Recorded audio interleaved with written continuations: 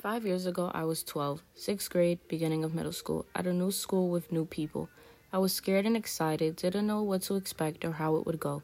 Little did I know I would meet my two lifelong friends, Kiana and Leela, who have stuck with me through everything. By 7th grade, they had left me for an exam school. It was really hard. I had to start over, make new friends, but I always stayed in touch. It was something about them. Something told me we were meant to be friends.